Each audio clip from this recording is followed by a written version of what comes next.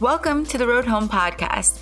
My name's Jasmine, and I'm the Housing Program Associate at the National Coalition for Homeless Veterans, where it is our mission to end veteran homelessness. Join us here each week as we highlight new or innovative developments or housing practices that provide housing options for veterans exiting homelessness.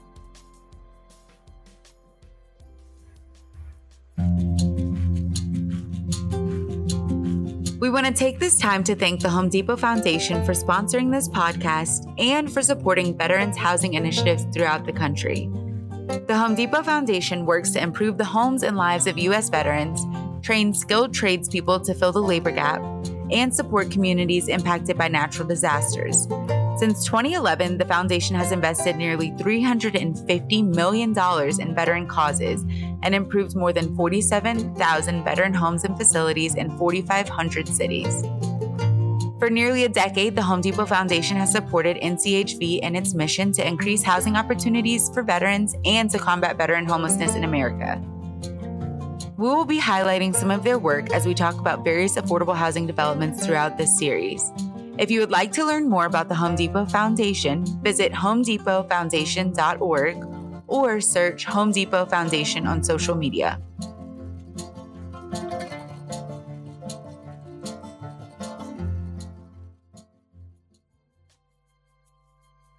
All right, you guys, the theme for this episode is housing authorities and housing vouchers. So this episode's kind of a two-parter. And this week we're talking to Peter Ragsdale, who's the executive director for the Housing Authority of the County of San Joaquin.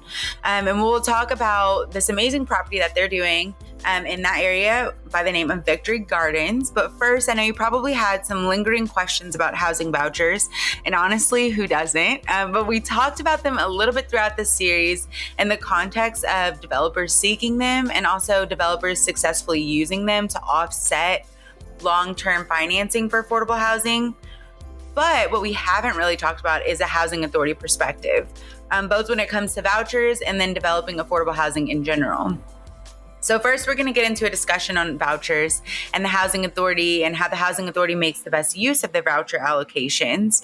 You'll certainly walk away thinking the housing authority has multiple roles that we weren't previously considering. Maybe you would think of the housing authority as developers and also very viable, very good partners for housing development, not just facilitators for this type of work.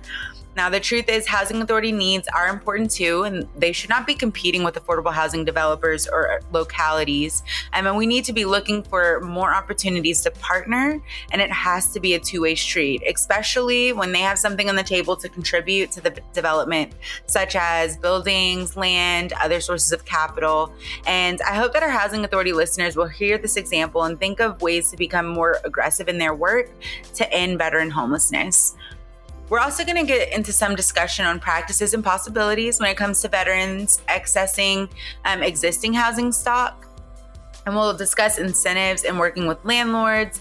And then we'll get into a question of chasing rising rents or the concept and looking at opportunities for building new housing.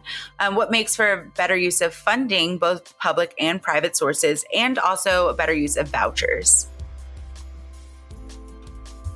Then we're going to be talking about their new development, Victory Gardens. Now, Victory Gardens will be 49 units of deeply affordable housing, all targeted to veterans exiting homelessness.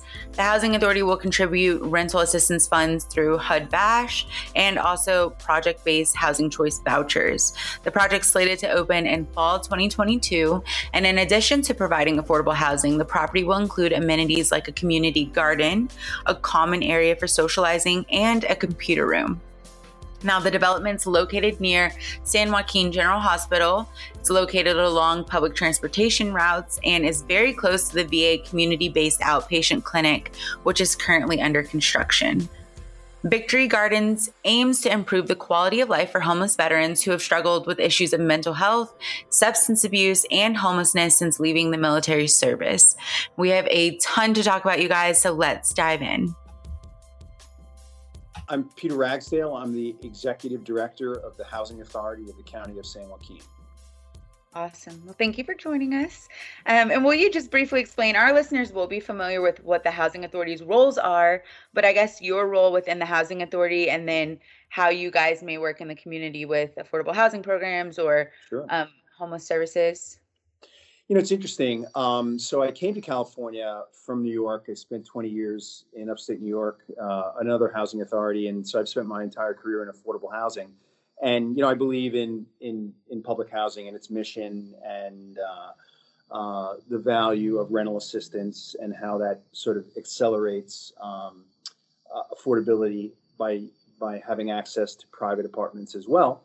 But there's definitely more need than there is supply, and certainly working in California around affordable housing. I mean, this is ground zero for the crisis, and it's just amazing that while there's more voucher assistance in California and more public housing back east, it's sort of a really tough situation, that it's expensive to construct and rehab in California, and we've done nothing in my 5 years but seen rents rise. Especially, we're Bay Area adjacent, so to say that the 9 Bay Area counties are essentially touching San Joaquin County, Contra Costa County, Alameda County, and thousands of people drive every day into the Bay Area for work and then come back. And we have folks that are fleeing the Bay Area rents, coming to San Joaquin County, and driving up prices. And the Valley has sort of had a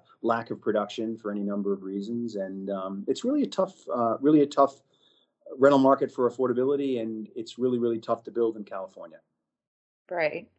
With everything going on right now, obviously, with a lot of stuff surrounding COVID, and then also the Black Lives Matter movement and just inequalities and stuff, I feel like so much more attention is being paid to housing costs and, accessibility and what neighborhoods they exist in. But it's interesting you mentioned like the ripple effect almost of, just because you're not in the epicenter of the highest cost market, you are definitely affected by their lack of rental housing and lack of affordable housing. And then it just kind of pushes out from that center and sort of affects everything around it. So that's an interesting point. I wasn't as familiar, I guess, where the county actually lied in relation to what would be considered downtown San Francisco, I guess. That's 75 miles as the crow flies. But you could be in San Francisco in an hour and 20 minutes with no traffic. But what would normal non-pandemic traffic be? It could be a 3-hour commute each way. And there's a lot of people, sadly, that do it, where they need the Bay Area wage to survive, and have to spend 6 hours a day in a car to have a place that they can afford to live. Wow. That's crazy. I mean, that is absolutely crazy. I know definitely San Francisco and that area, the Bay Area and stuff, comes with its own challenges, but affordability and housing availability is something that we're all seeing, huge need for, and also realizing that supply does not meet the level of demand. So you mentioned a little bit about assistance programs, and then also public housing and some, subsidized construction. I want to specifically talk about vouchers and voucher usability, because our series has focused a lot on the HUD VASH program, and then also, a veteran's preference for other units, and also tenant programs when VASH is not available or the veteran doesn't qualify for HUD VASH. So I guess just to get it out the way, and because our listeners will be more familiar with project-based vouchers, if you could just briefly touch on why a developer would want project-based vouchers, and then also, if I realize I'm gonna, build a property, what does the process actually look like to secure project-based vouchers for my property? Understood. So conditions on the ground are unique. So, I can speak reasonably intelligently about the two geographic regions that I worked in. But housing choice voucher money is allocated to a housing authority sort of as a block. And HUD requires us to do two things: either lease up all of the vouchers in terms of there's a finite number of vouchers. Let's just say for the housing authority in San Joaquin County, it's around 5,100. That's special needs vouchers, VASH, mainstream, FUP, and our regular housing choice voucher account. And HUD gives you a certain amount of money to utilize those vouchers. They want you to use all of the money or hit your voucher limit. Nobody hits their voucher limit, because the mathematics of funding each voucher doesn't meet the actual cost of putting a person and a family into a unit. So we have opportunities HUD aggregates that money. We have opportunities to pick and choose where we want to apply for new resources, but generally, the appropriations to Congress from HUD never actually meet the full need of saying, if nationally there's 2 million vouchers, and I'll use a round number, I don't know off the top of my head, there's 200,000 VASH. HUD knows when they make the request to Congress that they're not going to meet either of those numbers. They're going to do the best they can to get as much utilization of that total number as they can based on the actual cost of putting somebody in there. So when we apply for VASH, and we've aggressively applied for additional VASH, we get an upfront grant of additional money. So if we get 100 new VASH vouchers, we'll get some more money, at which point next year it all gets aggregated into the pie, and putting a veteran in a VASH voucher comes out of the same money as a regular housing choice voucher. And a tenant-based voucher and a project-based voucher also come out of the same allotment of money. So why a developer will want project-based VASH? Or project-based rental assistance, period. It's a contract. So for a period certain, they know they're going to get a certain rent for that apartment that is financeable. And in California, not the case in New York, but in California, because 9% tax credit equity is so oversubscribed, for projects with rental subsidy, and not necessarily special needs project, but generally, an affordable housing development will have a mortgage. And the state can easily calculate, well, hey, if this is where your rents are because of that rent subsidy, Section 8 overhang, they call it, that you can afford to pay a $2 million mortgage. And they loan size for your project based on what they think your revenue will be. And they stretch tax credits to do more deals. So, I mean, that does make sense, and it's good public policy. But it is a period certain that that affordable developer can finance debt on their property. And they also know, because of the subsidy, they're going to have high demand, because that deep affordability obviously is attractive to folks that need it. And like I said, we agreed that there's way more need than there is supply. So it pretty much is a guarantee of full occupancy. So you get the backstop of 70% of your money that you can count on for that unit. And you have cash flow because the programs allow you to, essentially get a check from a housing authority for whatever units you've got at roughly 70% of the rent. And there's vacancy loss opportunities, et cetera. So it is a financeable source of capital with which to develop affordable housing. It's almost like a win-win for the housing authority and also the developer. So one question immediately comes to mind is, like, in a market where maybe you just have less housing availability, period, right? Where a tenant-based voucher might be extremely hard to use because of the lack of supply of affordable housing. Why can't a housing authority just decide to project-base larger shares of their vouchers? Isn't there a limit, like an absolute limit of what percent can be project-based, and also geographic limitations of, like, hey, if this developer wants to knock out three whole blocks in this city and build, 1,000 units, why can't we just project-base all of our vouchers there? Isn't there some sort of limitation on what can be, like, the density of the vouchers, the allocation? There is, but there's a couple assumptions you're making. Many housing authorities are very effective affordable housing developers. So there's an assumption there that housing authorities aren't developers. Housing authorities in many cases are developers.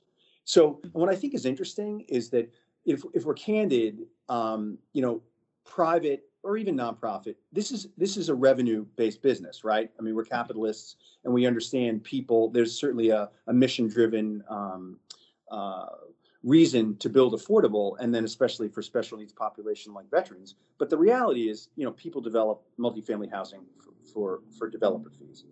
So housing authorities, in the case of San Joaquin County, you're right that there's a 20% limit on project basing of regular housing choice vouchers, with a 10% additionally for special needs. But we're in a case where we have 80-year-old public housing units that we've started to redevelop. And part of the way we're going to reposition our federal public housing, which is 100% occupied and serves families today, but a 2x4 stick building in the Central Valley of California with very little insulation in the walls, HUD does not fund us to say, hey, we're going to give you enough money to reposition these properties, knock them down, and start over. So part of our ability to reposition our assets that we already own are rental assistance, because the subsidy of vouchers is higher than ACC or public housing subsidy. So we use this resource in our own deals. And what's ironic is that we compete with affordable and for-profit developers for funding to do projects that the cities and or county determine where they decide where they'd like to put their affordable housing dollars and what their priorities are. So sometimes the assumption is that housing authorities should commit resources to projects simply because somebody asks, when internally we have our own business model and projects and assets to reposition, and we compete with those same folks. So there's no set-asides in most communities when housing authorities need additional gap financing for projects. So ironically, I think the assumption is the private market, we already have private market equity, but as far as affordable developers, well, I'm seeing we can do it just as well as everybody else. So I think that there are some very entrepreneurial folks at housing authorities that are phenomenal developers. And I had the benefit of working for somebody for 20 years that did thousands of units, and so we've repositioned 2 phases of one of our large public housing properties in Stockton, and we're doing it faster than other affordable developers. We have entitled land with infrastructure, and we have some of the resources around vouchers that make our projects go. And because we're government, if we earn developer fees, we just do more deals. So I think the assumption is housing authorities can be very effective developers, and that's the case nationally. Right.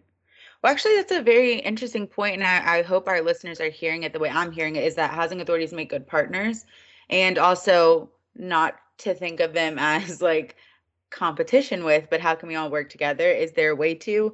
And if not, is it just smarter for the best person fit to do the job?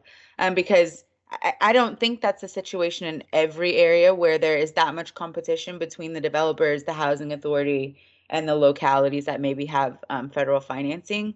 In some areas, like developers have so much trouble securing any of this stuff just because I guess making the deals happen is hard. And also the housing authority doesn't have as much resources on hand outside of the vouchers. Like you guys are in a unique position because you do have public housing and you do own land, and you've already done development deals. But some of the ones we talk to, they don't even have a housing stock that they actively manage or own. You know what I mean? So Sure, 100%, 100%. In areas where housing authorities are in position like you guys are, then definitely I think the room for partnership, or even just to bring veteran concerns to the table when there is that period of public comment or something, that so that the housing authority kind of sees the need that they maybe can't deliver themselves. You know what I mean? I do indeed, and I would say 2 things that just as a small point, but I'm going to I feel it's important, is when you say developers, include housing authorities, because we are. That just as by way of definition. Secondly, you're right. There are agencies that either lack the internal capacity, but I would argue anyone that goes out, because we competitively apply for VASH, I guarantee you those folks at housing authorities care about this population. And when approached as partners, and I agree, rather than coming in and saying, hey, we have this idea and this is where we want to put it, these are the terms we want to do it under, engage with that housing authority and say, look, we want to serve veterans, and we know your VASH penetration is not great, or better yet, how is your VASH penetration, and does a project collaboratively make sense? And what would you like to see on that property, and where in your community should it be? That's a different conversation than saying, hey, we came up with this idea, in a vacuum, and we'd like some VASH. You know what I'm saying? I think that is a different conversation than saying, we all agree that there is an absolute mandate in this country to end veterans homelessness. But in our case, we had seen private developers talk about it, contemplate it, when they're putting up a new 150,000 square foot CBOC in French Camp adjacent to our property. We're saying, look, this is a natural nexus of housing and healthcare.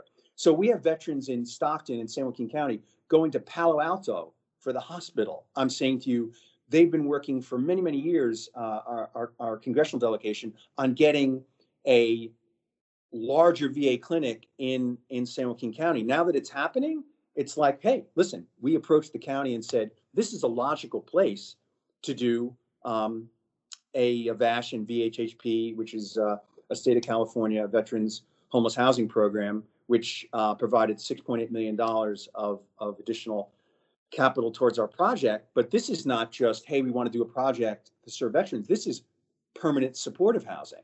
And the exit, to your point, you mentioned about the relationship between VASH and regular housing choice vouchers, that's exactly right. We want to see that veterans succeed in a community with supports, at which point, you're right, when they don't need the intensive case management, they can transition to a housing choice voucher and take that rental subsidy nationally. And we're always concerned that that relationship that we have with that veteran through that continuum of housing, I think, is unique. So I think, again, approaching agencies in a collaborative way, I think, is a much different conversation than saying, hey, we'd like to tell you the time with your watch. Right. And I think that's such an interesting point. Everybody has their own language. When you talk to a housing authority, it's different than when you talk to a state finance agency, than when you Sure. talk to service providers. So being flexible and realizing the way you have to approach people, we have all the same common goals in mind, but it's being able to translate and speak to people the way that they speak, but then also, bringing everybody to the table and kind of seeing the work through, not just coming with ideas and asking for things, but like kind of, I guess, grouping together what our strengths are and approaching it that way. Um, but that is a very interesting point. One thing I want to circle back to, I guess, is uh, the way that you guys think about your traditional housing choice voucher program is unique as well, because from our previous conversations, I know you guys prioritize veterans in your public housing programs, the things you operate and manage, and then also in your tenant-based voucher assistance that is Mm-hmm. not VASH. So I'm curious, how did you guys come to that decision? Was it driven internally? Was it something, how did you guys arrive at that decision? Just for background, 1998, the repeal of federal preferences. I said that fast. That was the QARA in 1998 that Clinton signed, allowed communities to create a preference and serve the populations that they felt, was conditions on the ground in their communities. And again, I'm saying to you, if there is a more deserving population, I can't think of one. So veterans should be served based on that affordability as a priority. And so both agencies that I've been involved with, have a veterans preference. Now we have a geographic preference to say we serve residents of San Joaquin County, we serve disabled, we serve veterans, and people come up with this sort of cumulative preference. So if you're you live in San Joaquin County, you're a veteran, and the date and time of your application, you're going to rise to the top. So if I'm applying from an adjacent community or from across the country, you can apply, but when we shake up the marbles, we're going to add those preference points to say we want to make sure that a disabled veteran who lives in San Joaquin County gets an apartment or a voucher first. So that, I think, is good public policy. I think we understand that if it gets to a point, and it's an interesting conversation around VASH, because I had applied and gotten a number of VASH awards because to get our unit count up, because we knew that based on our point in time as well as our HMIS data, that there's 135 to 140 either unsheltered or vets that are not stably housed. I want to make sure everyone gets subsidy. So we applied for more VASH and got it. Then the private market says, hey, well, we have rising rents. You have a special needs tenant. The rising rents, the fair market rents, and then our voucher payment standards don't keep up with the rental market, which is exploding. So now we've gotten those vouchers, except that the private market doesn't want it.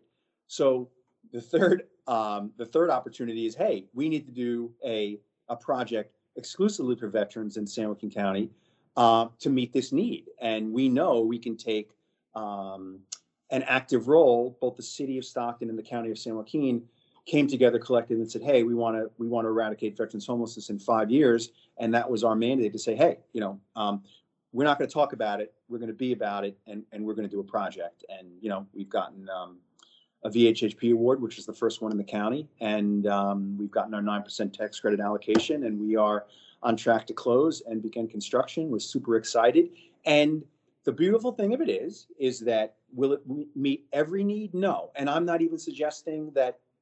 I think maybe there are veterans that would like to opt in to a veterans community. I understand that might not be everybody, at which point, as you said, we do that balance where we keep a certain amount of our VASH allocation as TBV, so people have options, but we then are project basing a certain number to make sure that I'm not completely at the mercy of the private rental market, where I have to chase by way of both cost and when people have options among renters. I would love to think, but we all realize that a homeless veteran, while deserving, doesn't always make the cut. I mean, in the private rental market, and that's the difference between affordable and permanent supportive housing, right? We know that our project is going to have millions of dollars of service delivery over its lifetime to keep people stably housed that need that assistance, need that extra support, and I think that's going to change the trajectory of folks that live there. And I know you're building up a lot of anticipation, and I can't wait to talk about the project. But there's two things you said that I flagged, and I want to circle back to them really quick. And then I want to get to the project because that's like what our listeners really want to hear about and, duplicate in their own communities. But before we move on, the fair market rent concept, you mentioned that the cost for rentals outpaces the voucher allotment, Yep. So I want to know, outside of building new units, what are some of the other ways you can kind of address those challenges head on? What additional resources need to be available? You'd spoken a little bit about working with landlords on the private market. I want to know, obviously, if there's incentives that need to be made or, additional funding that needs to be in place to further support tenant-based vouchers. What are they, and what does that look like? Super question, and I'm glad you reminded me, because there is absolute.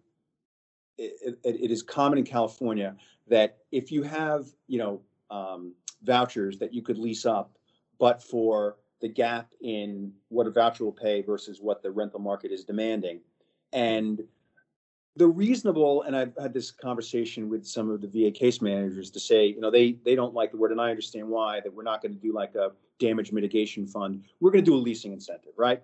To say a landlord who gets a lease incentive for taking a VASH participant gets an upfront payment, gets some support, and we make the economics of taking that VASH voucher into their apartment worthwhile. And look, I mean, we're talking in many cases, we're not talking about huge corporations with millions of apartments. We're talking about mom and pop owners. We're talking about small apartment complexes that people make these business decisions. So the fact that we can take the stability of the housing authority standing behind that check every month, and we do, then with additional community resources around a leasing incentive, and whether we do a double security deposit and those types of things, whatever gets somebody to critical mass to accept that vet. We had applied for funding to say that if we had $400,000 in a pool of leasing incentives, in however you slice and dice it, we could pay that money back in like 7 months by increasing our VASH utilization. And I think the Wall Street Journal had an article not that long ago that talked about, nationally, all this unused VASH. There was, I think it was $11 million or something. Easily somebody could run that down. But the reality is HUD has made this program available. They are chasing, at least in California, they are chasing the rental market, which is challenging. Why don't communities say, we are going to anchor that rental assistance, and as well as the unbelievable relationship with the VA, is that the housing authority does the rental business and the VA does the case management, and which is an absolute home run. But if that means the third leg of that stool is local resources to make sure those vouchers get used, to me, that makes common sense. So now, candidly, we're competing with lots of other fine projects around homelessness, and there's folks, unsheltered homeless, families, people living in cars. I like to make the qualitative argument that veterans deserve consideration, and I do, but I would be hard pressed to go to a family shelter and say, you don't deserve help too. So I believe we all have to come to terms with the fact that in the richest country in the world, we need to put more money into rental assistance and housing development. But for us, we've made an advocate. We advocate for Vash. We believe in Vash, and we want to say, look, we've made this commitment. We've competed for these resources. Help us get it to critical mass, and help if it's a $2,000 check that a third party writes to get that veteran to utilize that VASH voucher, that's what we need. And it's heartbreaking. We can issue vouchers all the time, and a veteran is out there in the rental market saying, will you take me? Will you take me? We want to make that economically more palatable for people that are making business decisions with their rental units. I think there are people that would agree. We want to help that vet, but we have concerns, and I don't think it's unreasonable when people are making these decisions to say, yes, I want to be part of the solution, but I have to mitigate risk in my life. So I think these local resources, we'd like to make an argument that would increase VASH utilization and are the right things to do. Right. Well, that brings up 2 points, actually, because working with the landlord is one thing, and obviously hearing their challenges and addressing their needs while also still trying to provide for the individual's needs and hearing their challenges. But also an opportunity exists in that very scenario where if I'm a private business owner, or if I'm a private company, maybe a Fortune 500 company that wants to further the efforts to end veteran homelessness, but I don't necessarily want to be involved in a long-term financing deal or anything like that. What if I just made a $200,000 contribution to your pot of money for your landlord incentives, and you guys can in turn break that up and kind of create some sort of agreement where it would go, to further prop up the VASH program. I think that it sounds like an opportunity to me for multiple people's needs to be met and for people to become more involved that don't necessarily want to be involved in developing housing, or directly lease to someone or rent to someone, or build properties, and making financial contributions to this type of support is maybe another avenue. I agree. You tell me who to call and I will. Right. That's one thing I hope our listeners hear. And it's like, look for these opportunities. There are a lot of companies that offer, competitive grant cycles, I guess, for different types of things. So is this maybe another avenue to apply for financing in a way that they don't have to be involved long-term or to read applications over and over, I think that's fantastic. I completely agree with you. And I have pitched this Veterans Project to philanthropy. I haven't been successful. But what I like to say is, that it's the New Yorker in me. I just can't quit, in the sense that I believe in this. And we have appealed every step of this project. We find a deficiency, we appeal, we win.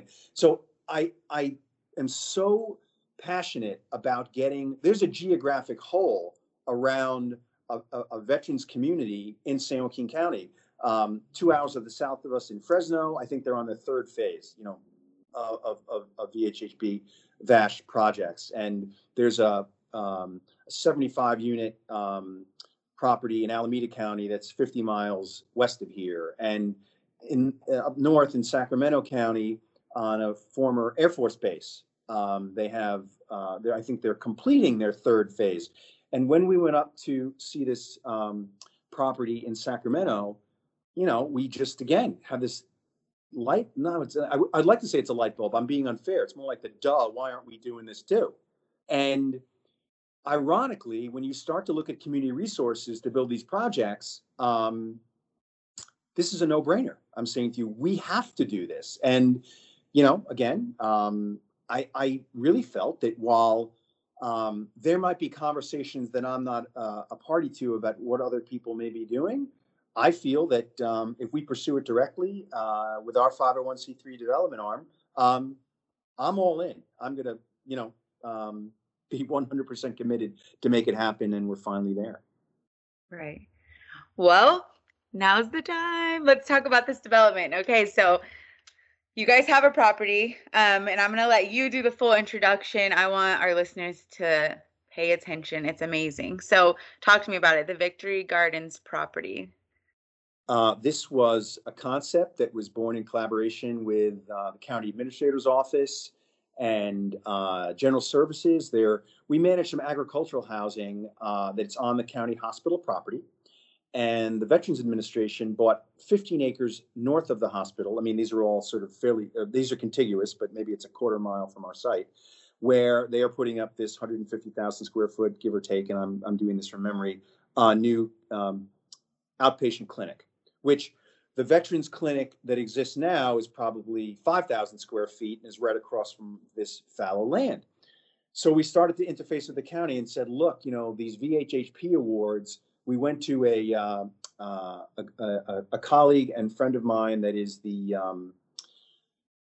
county's lead on homelessness, Adam Cheshire, we went to this veterans homelessness event in Oakland and started to talk to people. And we listened to CalVet and HCD, which is Housing and Community Development in California, talking about this VHHP program and their ability to spin up, you know, a portion of the capital stack to do veterans housing. And we're like, listen, we're driving back in the car and say, you know, this has got to happen.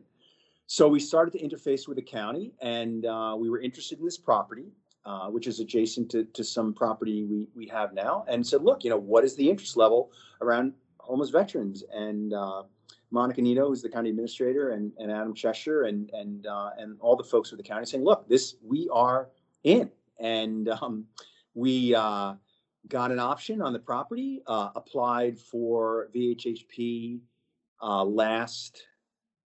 must have been early in the spring, and got an award. No, I take it back. We applied in the fall of last year, got an award this spring, applied for tax credits in July, had a good tiebreaker in California, which is very objective how they award tax credits, had good math, had a lot of local leverage, and we have a winner. So we, unlike projects that always crack me up that somebody should investigate, if it takes you 10 years to get to critical mass, you know, maybe those partnerships should be more fleshed out. But listen, we've done this in really the space of a year, and we're going to break ground before April and start construction immediately. So 49 units permanent supportive housing, 43 units of VASH, and 5 units of regular housing choice vouchers for the non-VASH eligible veteran, which is important to us. We have a service provider, Life Steps, as well as the VA as our service providers. We're going to have about a 5,000 square foot community building on the property. And, you know, as I said to you, as the steel is going up right now for the Veterans Clinic, there is a logical place for people that need Veterans Administration resources to have a close walking situation with this clinic.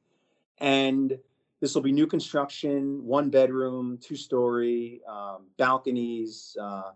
We're just super excited. It's it's in a more rural setting that's sort of a little bit different than the hustle and bustle of Stockton, where most homeless veterans are probably living. And, you know, there's programmatically a nexus to say, look, we want to get veterans stable, follow housing first principles, and get people into units, and then deliver those case management and self-sufficiency needs. But ultimately, the beautiful thing about the program is, because the housing authority is involved, when and normally funding is available for someone to request a tenant-based voucher and move on. So, you know, we have this relationship to this population. We care about veterans, and we have folks that have advocated for a dedicated veterans project for years, and we're so happy to be with a timeline to get to the closing table. And look, I mean, I make the argument that every affordable project in California needs to be built, but in our case, and we have partners, every one of the deals that we are doing, because it takes time to build up experience points in California to get tax credits. Every transaction that we're doing, we have partners.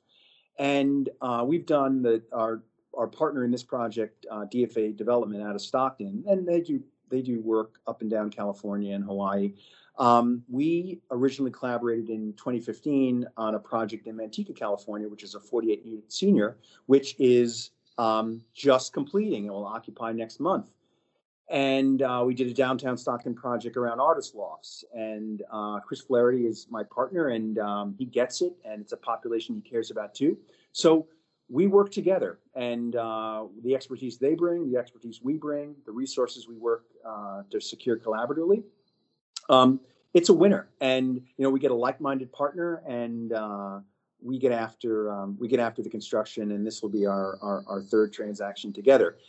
And as the housing authority in San Joaquin County, it gets to its full experience points. This is the fifth deal. I had my anniversary a couple days ago as my fifth year here, and we've gotten 5 tax credit awards in those years, and we're just super excited to do a special needs project. And the relationship around the VA folks who we've worked with, we hosted for years the VASH outreach team at our offices, because we don't want people to have to know, hey, where can I talk to the VA about VASH?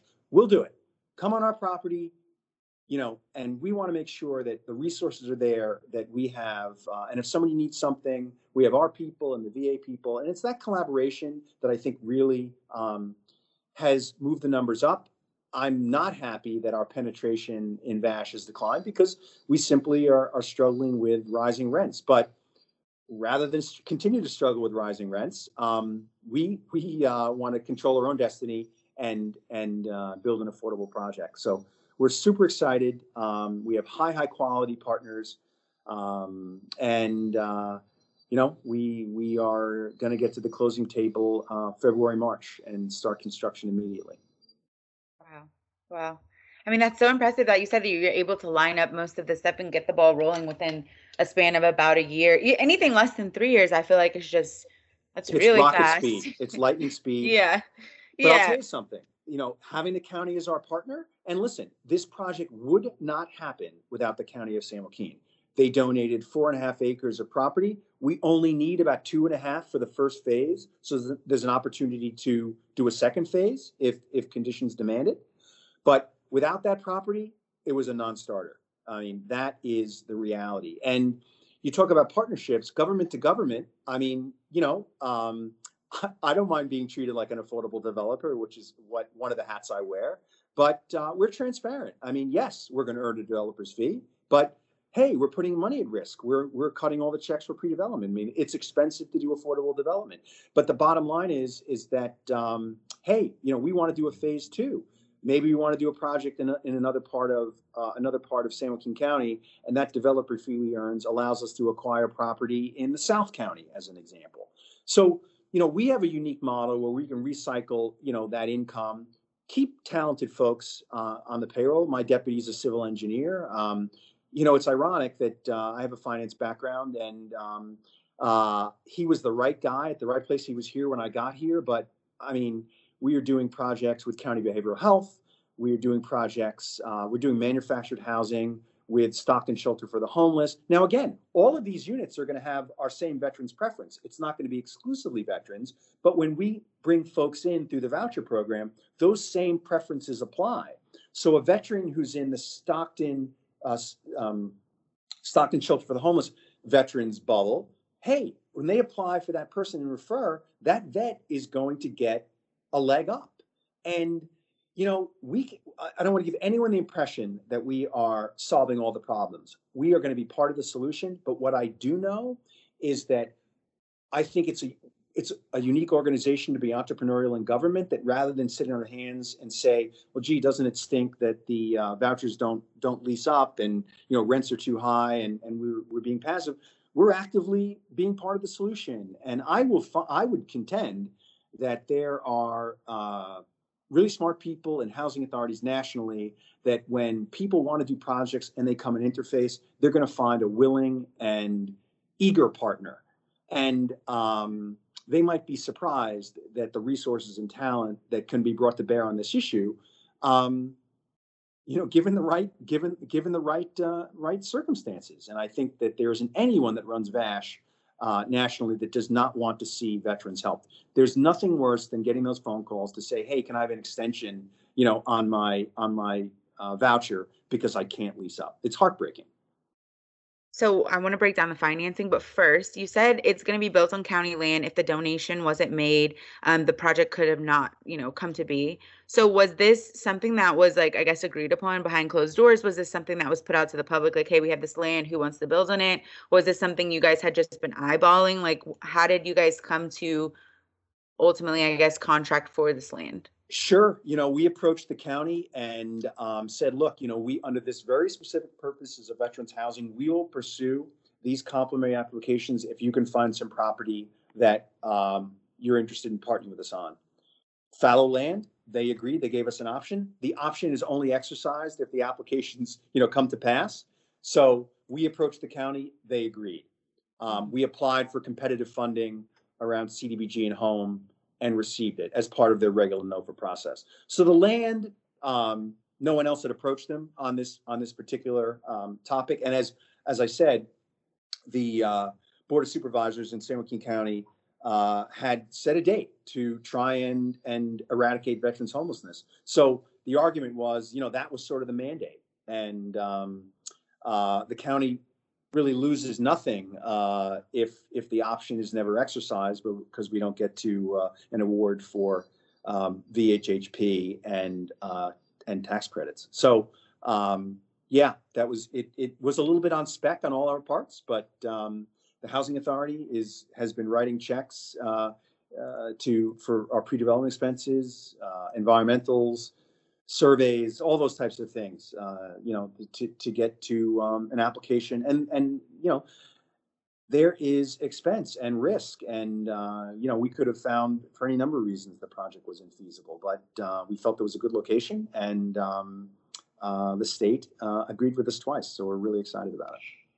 So I know our listeners will be somewhat familiar with VHHP because we've had a couple of other California projects. Okay. CDBG and home, I know is not unique to California, and it's something available in most communities, and definitely, through a competitive application process.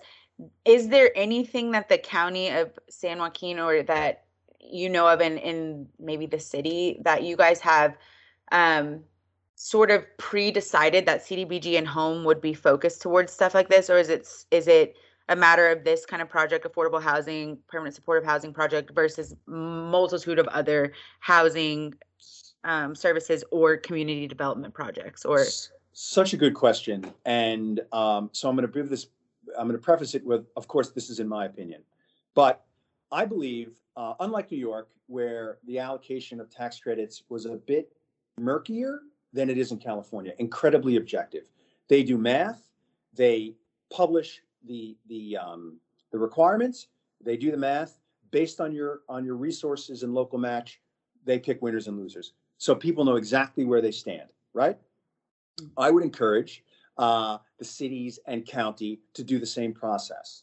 Let's do objective scoring to find out. Now, you can set your preferences wherever you want. If you say, look, we believe that we need to do senior housing, and that is our priority. And we are going to, you can apply to do, large family units. We're interested in senior, and we're going to rate accordingly. And we are going to do math to say developer A that's got these resources, developer B that's got those resources, or the location, or whatever criteria, objective criteria that they would like to pick. At least let us compete transparently. That's always where I feel that would let the most feasible projects rise to the top. Like you said, 3 years is fast. So I'm saying to you, 2 years is incredibly fast. But I'm saying to you, when you have projects that sit 5, 7, 8 years, I mean, wouldn't somebody say, gee, why is this an issue? What was the thinking? Or better yet, after that length of time, do projects get scaled back? I believe, because of the profit motive involved, in many cases, there isn't people overpromise and underdeliver. So I would turn around and say, let's have the most transparent math we can. Again, every community, just like I do, and you talk about our project-based vouchering, we've issued 7 project-based voucher contracts on property we don't own. But we go out and we put that priority, at our discretion. That's the discretion HUD gives the housing authorities to say, well, hey, we'd like vouchers in 5 years. Well, what do? Tie up, have to obligate to make sure that money will be available when I have people that need service today. So, we get to make those qualitative calls just like other, HUD entitlement funds and jurisdictions make those calls. Because again, we are in the public policy business of putting people into roofs. We're a housing agency, right? So we're not a finance agency. So sometimes people look at those resources and say, hey, why don't you just, throw this my way and I can get it done? Well, let's have that conversation about what priorities are for voucher administrators. And maybe they might say, I don't have VASH, but I've got mainstream vouchers, or really I'd like to do a foster youth project. I'm not saying to you veterans don't deserve preference. I'm just explaining that I believe each community has an opportunity to have that discretion to meet their housing needs. We can't assume that a for-profit developer or a private developer that's going to earn a fee always has the best interest in heart. They want to get to the closing table, get it built, and move on to the next deal. I totally understand that. That's my business too. But let's at least be transparent and honest about it. Right. Well, that's an interesting point though too, because the county, like the way we might appeal to people who manage CDBG or home, whether it be the county or the city or, whoever we're going to and applying for these sort of fundings, we have to keep in mind that they set their preferences prior to your application. But if the project's not good, then it might still win funding, is essentially what I'm hearing.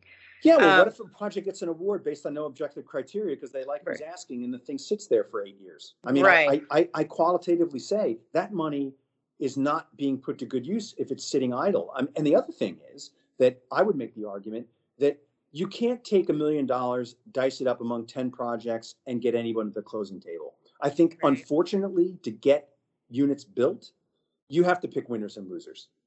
Now, if you do that objectively and transparently, I think people will respect the process. If you don't, and based on who asked or when they asked or whatever criteria is, mysterious, then I think people lose trust in the process. Right. Well, I think that's well said too, especially with the concern for affordable housing and like we need units now. The crisis is here. It's so apparent. Do you not see what's going on with like the health concerns surrounding COVID and everything? Like pushing projects along that are further in the process definitely, I think, makes for a good use of funding all Agree. around. I guess in closing, and you've made a lot of really great points of how housing authorities can be developers and they can sort of take on projects almost better than maybe other developers if they I know. would say better. There's a lot of talented people. What I am saying is we are as good. Let's put it that way. Right. You're competitive. Yes. So my question, I guess, would be in closing, is there any other points that you think we should be focusing on to make projects like this easier to develop with the idea in mind that not every housing authority is as forward thinking and as active as y'all might be? Is there any points that I guess people advocating for this issue or people that are involved in other parts of the process, funders, policymakers, what can be done to make projects like this easier to complete? Great question. I would say this: there absolutely is. There's a deal broker. There's a what's the word I'm looking for? There's a matchmaker, right? That organizations like yours can be in deals and in communities, right? So the national advocacy is outstanding. I mean, one of the things, and you and I both had talked about this around discharge status and VASH, very much on my mind. And honestly, it's on my mind now, even before we break ground, because ultimately I had to guess and meet the program requirements for VHHP and make the VA happy to say, look, what is the relationship between the number of VASH, the number of regular housing choice vouchers? Because what's interesting is I have to provide services per the VHHP requirements to those 5 units of non-VASH tenants. Mm-hmm. I have to have money to do it. So what we're saying is, if I have to pay a master's level social worker because I want to do half and half, the project doesn't cash flow enough to have that level of staff. Because the VA provides the wraparound services to VASH, I don't have to pay for it. So we have to pay for plenty, right? But here's a perfect example. What if I said to you, well, look, in our jurisdiction, we know that there's 100 unsheltered veterans, but 50 of them are not VASH eligible. What do we do about them? Well, I'm sure you can have your VHHP money, but then you have to have a project that has enough money to spin off to provide a social worker in a meaningful way for case management.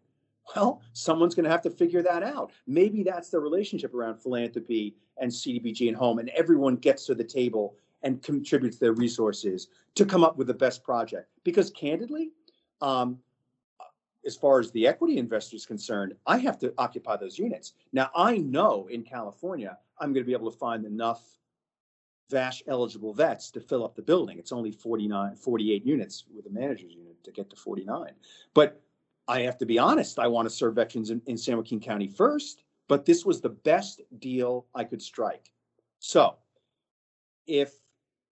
and I happen to know, I sit on the COC board and we have strong relationships with the HMS lead and we understand what these numbers are, and I think we can do it. But if you said to me, what about phase two? Well, what about phase two? Maybe we have, again, homeless veterans or veterans in shelters that just can't get to critical mass with VASH. Well, if VHHP requires that robust case management, then I'm sort of stuck. These are the types of conversations that I think need to happen to get, as you said, to get more projects built and get them off the ground. You got to get the right people in the room. And I absolutely believe that there's a role for veterans advocates to have those conversations with all of those sort of constituencies that might get, deals to critical mass and the right deal with the right partners with the right population. Right. Well, I think it's such a great point, and you've made it throughout the interview, is that sometimes we sort of think of like homeless veterans, okay, VASH is the answer, or homeless veteran, okay, transitional housing is the answer, and then what do we do after that? But it's so important to think that, some veterans qualify for different services, some veterans qualify for different housing, and if we truly want to end veteran homelessness, we have to be able to provide housing for all those different types of people, sure. Whether it be short-term, long-term, supportive, non-supportive, BA eligible, non-BA eligible. It's multiple different types of people. They're all individuals, and you have to have all these kind of options in place, or the community really can't get to that functional zero and truly end veteran homelessness. So I think that is a great point. And the last thing I want to say, because you got me thinking about it, is that I believe there is, and I can say this for two reasons. Even as I talk about wear my other hat about the preservation around public housing, there are communities and jurisdictions nationally that have a set aside for housing authorities to get complementary financing to reposition their public housing. I could make the same argument around veterans, that if you really want to get to functional zero and you want to serve veterans and you want to get VASH vouchers utilized, well, you could always do a set aside. So those are the types of public policy issues. I mean, it's not something I can say because, again, I'm the VASH administrator. If I say, hey, support VASH, it looks self-interested, right? But I mean, I would make the argument that, HUD could fully fund VASH with a separate allocation. Don't count it as part of our regular budget authority, but fully fund VASH off our regular renewal process. That would be one thing. And secondly, they could set a preference around CDBG and home as a certain amount of those funds, which are highly oversubscribed. And I know people might criticize that, there's so much need. But there could be a set aside for veterans projects. And, it'd be an interesting experiment to say, whether or not that would actually translate to more units being built. It crosses my mind. Definitely food for thought and good points. I'm going to run with that. And I'm going to hope everybody else listening take these ideas to your communities. And definitely NCHB is actively pursuing several of these avenues that you've mentioned. And it's just nice to hear, I guess, that other people out there are thinking that same way and, providing housing for all different types of veterans. I definitely want to start by saying thank you so much to Peter Ragzel from the Housing Authority for participating. I was so excited to share this information with you guys, but I know it's a lot to take in. So first and foremost, I want to let it marinate a little bit that all these resources you've been hearing thrown around throughout this series, including the low-income housing tax credit, state-level funding, CDBG, home, could all be made more available for veterans' affordable housing by being preferenced and then outlined through set-asides.